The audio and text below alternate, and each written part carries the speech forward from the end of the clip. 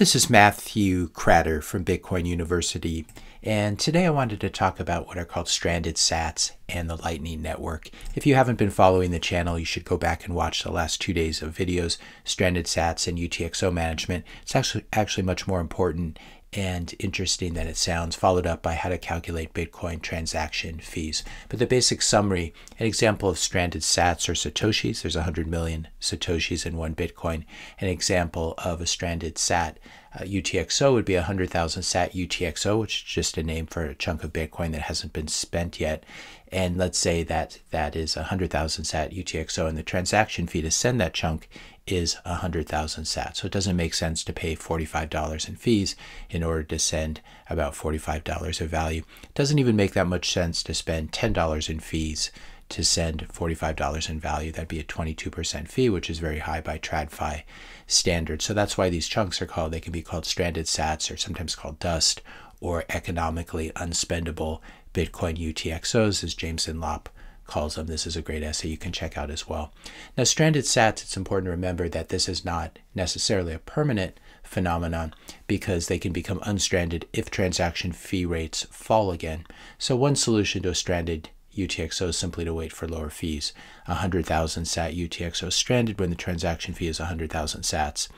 If fee rates fall, that UTXO is not nearly as stranded when the transaction fee is 2,000 sats. That would be a 2% transaction fee. And again, in Bitcoin, you are charged a transaction fee based on how much data your transaction takes up in the block space. It's not a percentage as it would be, for example, with a credit card payment or something like that. So stranded sats can become unstranded and then they can become stranded again. And that's why it's important to begin to pay attention to the Bitcoin fee market, as we've talked about in the last 2 videos. So how to mitigate this, how to mitigate and protect yourself against your sats being stranded in the future. One way, as we talked about when we were talking about UTXO consolidation in the last 2 videos, you combine small UTXOs into larger UTXOs when Bitcoin base layer transaction fees are low. And the way you do this is you just send a bunch of small UTXO inputs back to a new receive address generated by your wallet. And if you watch those previous 2 videos, I show you how to do this using the Sparrow wallet, for example, and any hardware wallet of your choice. So that's one choice. You can combine smaller UTXOs into larger UTXOs, and there are privacy implications when it comes to that, which I talked about in the previous 2 videos. The other way of mitigating against stranded sats is you just don't withdraw small UTXOs from the exchange. Let them build up into a larger amount. So for example, if you're daily dollar cost averaging or weekly dollar cost averaging, you wait until you have 500,000 sats or 1 million sats is probably even better sitting on the exchange, and then withdraw it. And when you withdraw it, no matter how you bought it, even if you bought it in lots of little chunks, it will be sent to you as one single fat UTXO or chunk of Bitcoin. Now, this does involve taking on some custodian risk while your sats are sitting on the exchange.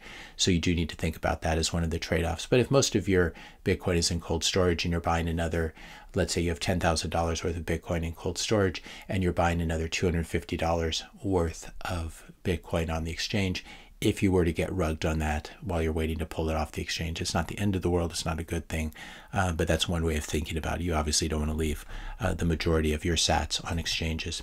If you want to get a feeling for how much 500,000 sats is, I'll link to this calculator as well. It makes it really easy, or you can do the math in your head. So 500,000 sats is about $225. And so 1 million sats would be approximately, call it $450, just to give you an idea of the fiat values. Now, there's a good question from Nick Leo on one of those previous videos. If you have stranded sats, could you simply spend them using the Lightning Network? The short answer is yes, you could, but the big problem is how to get them onto the Lightning Network. That can require an on-chain transaction. I'll be covering this soon. So that's what I wanted to talk about today.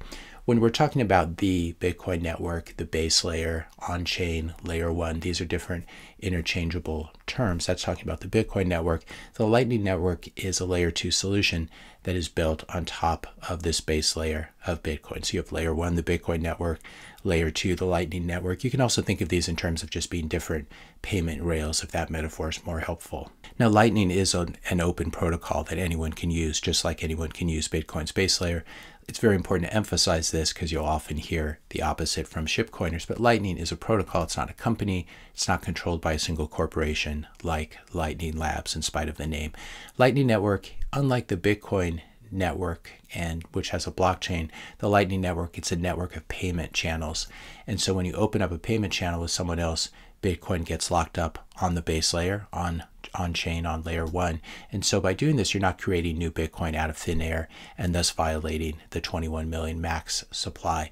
You're locking up Bitcoin on chain in order to be able to use it on the second layer. And you don't need to lock it up on chain. Sometimes you can jump directly into the second layer and start using Bitcoin that someone else has loaded into the into the Lightning Network, if you want to think about it that way. Here's an example of a payment channel. Robert and Alice, for example, could set up a payment channel on the Lightning Network. And here's an example of using interconnecting payment channels to route money from Robert through Alice to John. So if Alice and John have a channel and Robert and Alice have a channel, Robert is able to send Bitcoin over the Lightning Network from himself through Alice to John. And you can get very complicated versions of this. Here's a representation of the Lightning Network as we speak. There are over 13,000 nodes. There's 5,000 Bitcoin tied up on it. And this is a misleading number. This is only $226 million. You can have a lot of payments going back and forth just using this sort of base money. And so you could actually have billions or even trillions of dollars of transactions going on, even with such low capacity, because the money's being sent back and forth. Currently 59,000 payment channels in the Lightning Network. Now, sending Bitcoin over the Lightning Network can be a great experience for two reasons. It's really, really fast, and it's really cheap. You usually end up spending less than a penny to send a transaction. But it's definitely not perfect, because sometimes your payment cannot find its way across the network due to routing or liquidity issues, which we're going to be talking about in a later video. But here's another problem. In order to open up a Lightning payment channel with someone or with a company, you need to do a 2 of 2 multi-sig transaction on the base layer, on layer 1. And then to close that Lightning payment channel and to have everything settle back on the base layer, you need to do another 2 of 2 multi-sig transaction on the base layer. If your channel partner, your payment channel partner, cheats or goes offline for too long, you may need to do what's called a forced close of the payment channel, which requires a transaction on the base layer. And also, if you want to add funds to a payment channel, in other words, splice in some sats, this is called splicing, you need to do another transaction on the base layer. So you're beginning to pick up on the common denominator here, which is one or more transactions on the base layer. And this is okay in a low to medium fee environment, but it could get really bad in a high fee environment, and you end up with the same problem where you have stranded sats and you can't even get them onto the Lightning Network because that base layer fee might exceed or be too large a percentage of the underlying value of the UTXO. So this is the thing. This is the answer to Nick Leo's question. These stranded sats, you need to either consolidate them, do something about them, get them on the Lightning Network. And there's no easy way to get to the Lightning Network once fees are already high on the base layer. So one strategy here is to move some of your future spending sats out of cold storage from the base layer onto the Lightning Network when Bitcoin base layer transaction fees are low. Now, again, when I say you should never spend your Bitcoin, sometimes people get confused by this, and I still maintain that. But if you reach the point where you're living on Bitcoin, you're earning Bitcoin, you're spending Bitcoin, there's no reason to say someone's doing something wrong there, because they basically have their whole net worth in Bitcoin. And you do have fiat bills, you do have bills in the real world. And in this case, you would need to spend Bitcoin. So I'm not talking about spending your long-term savings, but I'm talking about as you begin to live more and more on a Bitcoin standard, and also as you begin to look forward and saying, I'm not spending my Bitcoin now, but in 10 years from now, maybe it would be good to have some of this Bitcoin on another layer. And there are ways to get from the base layer to Lightning. You can use an atomic swap like Boltz offers. The way this works is they charge a fee. Boltz charges a very small fee. They also charge a network fee, which is just the minor transaction fee on the base layer, which we've been talking about. So if you were to do this today, right now, the network fee is quite large as a percentage of the amount of Bitcoin I want to move. So this is 100,000 Satoshis. The network fee, the minor transaction fee, is 25,000. So that's a 25% fee, which is crazy. But what you can see here is if we just add a 0 to this, it really is not a function of the value. So the Boltz fee goes up a little bit. That is a percentage of the value, but still 974 sats is really nothing.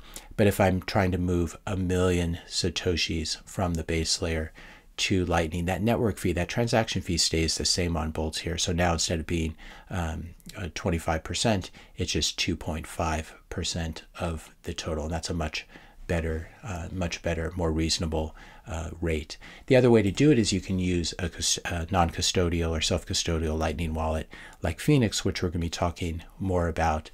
And they now have a really nice feature where you can open up inbound liquidity channels, which I also want to talk about. I think this video's gotten long enough, so I will talk about this in a subsequent video. But these are two different ways, Boltz, and then using some of these wallets. These are ways of getting some of your sats onto the Lightning Network and preventing them thereby from being stranded, getting them on the Lightning Network where you can then spend at some point in the future. And you can spend very cheaply once you've uploaded them to the Lightning Network. If you enjoyed this video, be sure to hit that subscribe and like buttons. Hit the notification bell if you want to be notified when I publish my next video. And let me know your questions and comments in the comment section below. Thanks all for watching, and I'll see you in the next video.